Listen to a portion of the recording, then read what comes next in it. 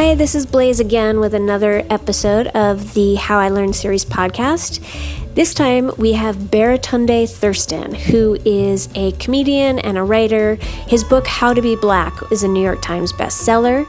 And he's smart and funny, and he would like you to know that he's an extremely handsome guy. So here he is telling his story at the show, How I Learned to Tell It Like It Is. Enjoy. What's up, y'all? I actually, I had some things prepared to share, but we have some special visitors with us from Holland, which I think connect us to our previous story. Rose and Soraya, they're here for a month. They leave Monday. Give them a big round of applause. They've been indulging in New Amsterdam from Old Amsterdam. I took a trip there in December, which is a tricky time to go to Amsterdam because they have a magical Christmas tradition, Sinterklaas.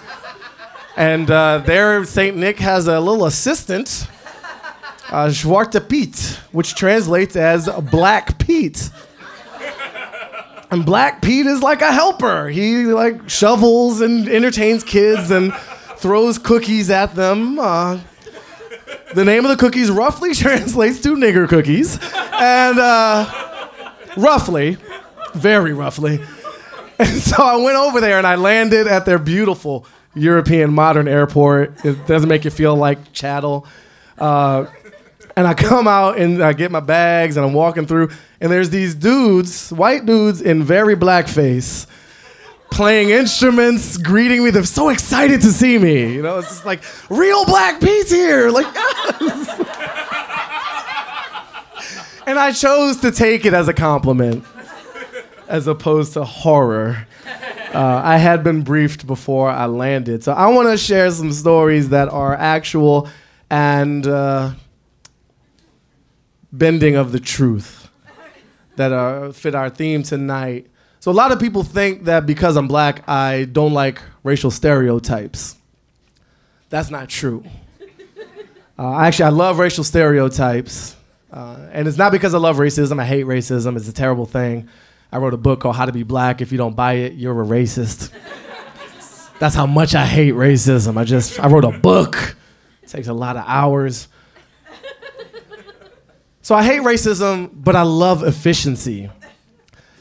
And sometimes my love for efficiency comes into conflict with my hatred for racism.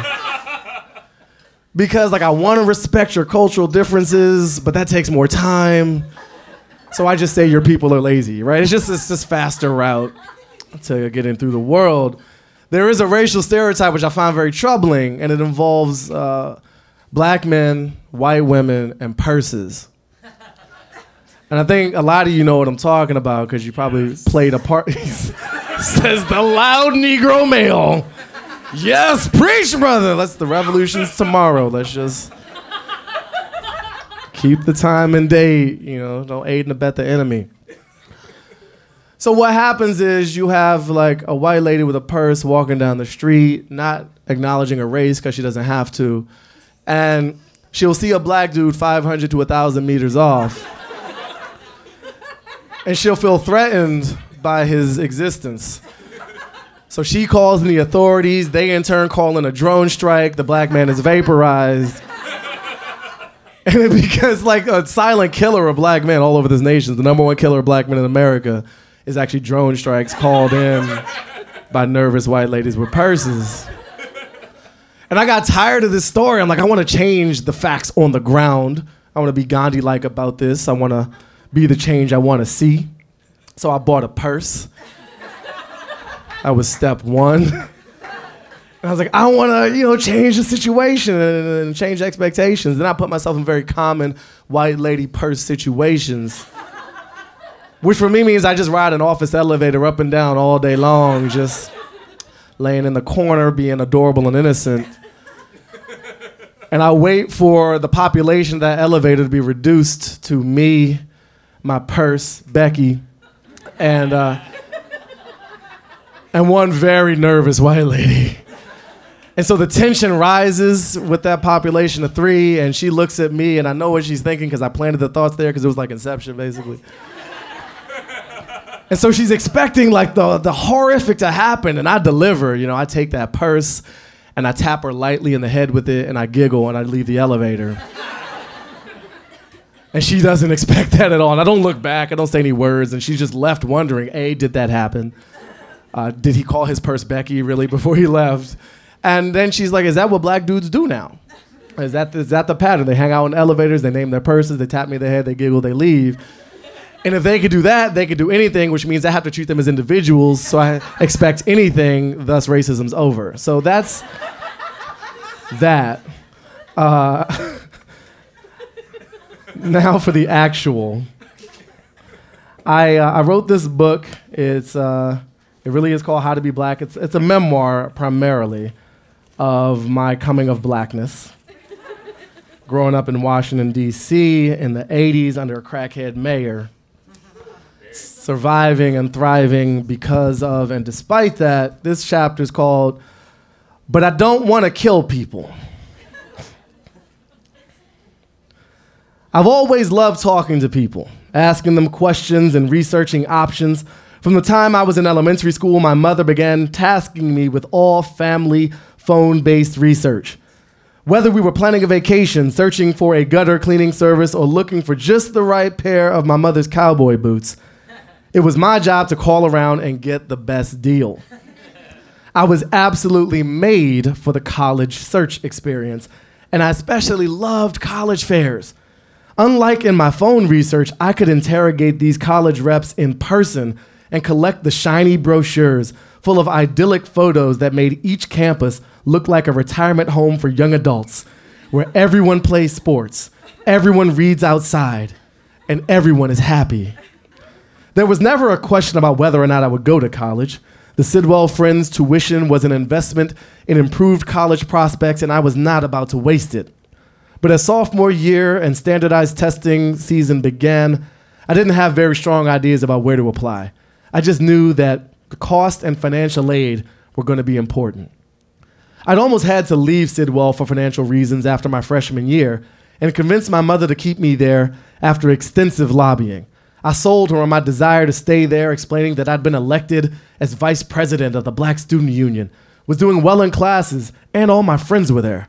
Meanwhile, I had a bold and persuasive case made directly to the school's Development and Financial Aid Office, emphasizing that I might have to leave because of money and asking them to increase my grants.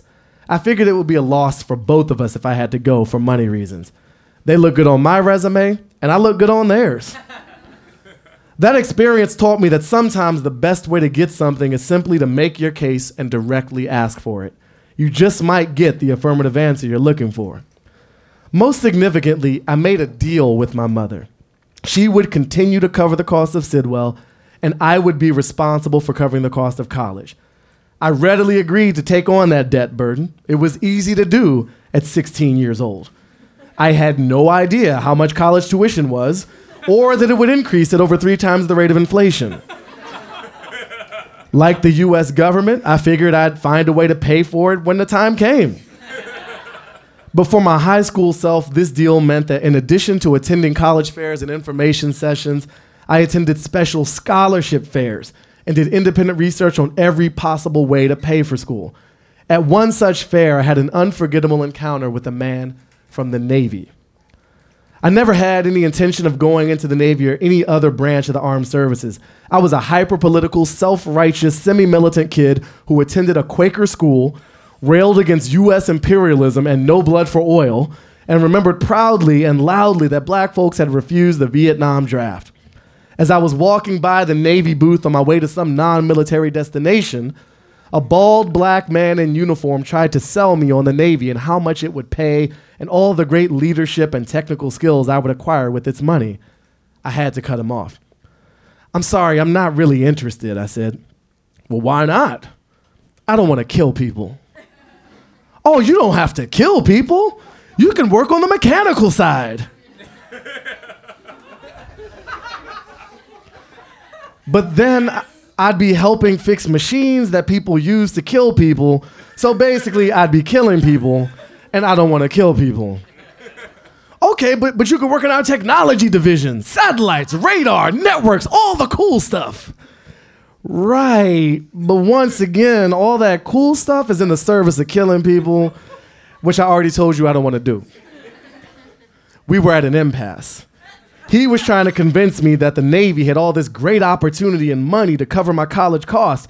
I was trying to convince him that murder wasn't really my thing. The man became frustrated and called in reinforcements in the form of an older white man drenched in medals, probably for killing people. The decorated one warmed up. So I understand you have some hesitation about applying for a Navy scholarship, he said confidently. Nope, no hesitation at all. I'm definitely not interested. As I told your colleague here, I don't want to kill people. Did the black dude think that a white man would be more effective at getting me to compromise my non-murder values? I stuck to my guns, and eventually both men moved on to other prospects. Which brings me back to New York, where I have lived for 5 years, which is enough time to start to fall out of love with this perverse city. I love it, but I hate it, and I hate that I love it in the way that I do. Because here's the deal. Don't what me. You know what is going on here. The city is wrong. It's broken. It's unhealthy. It's dysfunctional. It smells like pee everywhere you go. You could be in the fanciest neighborhood. It smells like piss everywhere. Doesn't matter how much money you have. You cannot wash the stench of the city off of you. And we get very proud about things in this city that make people leave other cities. Like seeing a half-naked clown take a dump on the subway platform. I saw that happen. And people were like, yes, New York! And I'm like, no, that's a mental health crisis. We should not. This is a problem, people. Don't celebrate your dysfunction. Fix it. So I'm a very, social, outgoing, kind of gregarious type dude. You may pick up on some of that. And I generally like to meet people and introduce myself and learn. But every once in a while, I hate everybody. And I don't want anything to do with people, which makes me right at home in this town. I was at a bar, and I just went there for the alcohol, not for the community or the friendship. They had more of it than I did, and it was a supply-demand decision for whiskey. So I sat at this bar, and a woman, a very chatty white lady, sat next to me. And she was a terrible combination of personality traits. Just the worst, two aspects of people combined. She was excited about everything, and she was curious about everything. And there's an overlap in that area, which is death to somebody trying to be antisocial, as I was attempting to be in that moment. So I sat there trying to commune with my whiskey, and she's just throwing all kinds of questions at me, interrogating me. Her first question in this fusillade, so what do you do? I don't like that question. Thank you. We're going to hug later. Thank you for that. Because I'm like, I'm more than my job. I have a soul that's very interesting and hobbies and stuff. And I've had experiences like seeing a half-naked clown take a dump on the subway. She could have asked me, what happened on the subway today? Would have been a very interesting conversation. She's like, nah, I'm going to go with the boring ass, what do you do? And so what I wanted to say to her is like, look, I'm over 30 years old. My friend circle is locked. We're not going to develop into any kind of meaningful relationship at this point in our tenure. So why don't we cut our losses and just move on? Let's just save a lot of time. Why do we have to fuck around here? Time is money. Let's fucking go. But I didn't do that because I'm a more decent person. And so instead, I treated her the way you treat a parent who is on the phone 20 minutes longer than you had allotted for that phone call, which is to say like 21 minutes into the phone call. And so I just started hitting her with like a disengaged, monosyllabic, like just proof of life type, I'm here, but I'm not here. I'd rather be on Facebook kind of conversation. And she's like, so what do you do? Comedian. I just spat out the word comedian. Oh, I love comedy. Comedy's great. You get to bring joy to people's lives. It must be awesome. Comedy's hard, though. You must be so brave. Do you have like a day job? And lots of comics have day jobs. You're like a bartender or a server or waiter, like a bartender, maybe a server or waiter. I was like, actually, I work at the Onion. She's like, oh, shit, I love the Onion. It's so funny. It must be crazy at your office. Just crazy all the time. Like monkeys banging cymbals, like naked people rollerblading. Like, is it just crazy? Just laughing all the time? Is it just crazy there? I get my healthcare there. So it's a pretty cool place to be. Well, where do you live? What part of New York do you live in? Brooklyn. Ooh, Brooklyn, we go hard. I love Brooklyn. Brooklyn's amazing. Isn't it just amazing? The farmers markets and the hipsters, and it's just so cool. Brooklyn, isn't it cool? I sleep there. Did you live somewhere before you moved to Brooklyn? Yes. Well, where'd you live before that? Boston. I love Boston. Oh, so cute. So many colleges. You go to college in Boston? Yes. Well, where'd you go to college? Harvard. Holy shit! You mean to tell me you work for the Onion, you went to Harvard, you're like the whitest black guy I've ever met. Yes. She said that to my face within striking distance without knowing shit about me, which I thought was a brave, bold, and foolish decision. And I really deeply desired to slowly strangle her to death and whisper into her dying ears, I'm the last black guy you'll ever meet. That was the Ally McBeal scenario in my head. But I didn't do that. I chose freedom instead. And so I took out my purse, Becky, and I tapped her lightly in the head, and I giggled, and I walked out that bar. I'm Baratunde. Thank you so much. Thank you very much for having me. How I learned to tell it like it is, truthfully and with some embellishment. Good night. I want to have a book for sale if you want to buy it. I take credit cards and shit.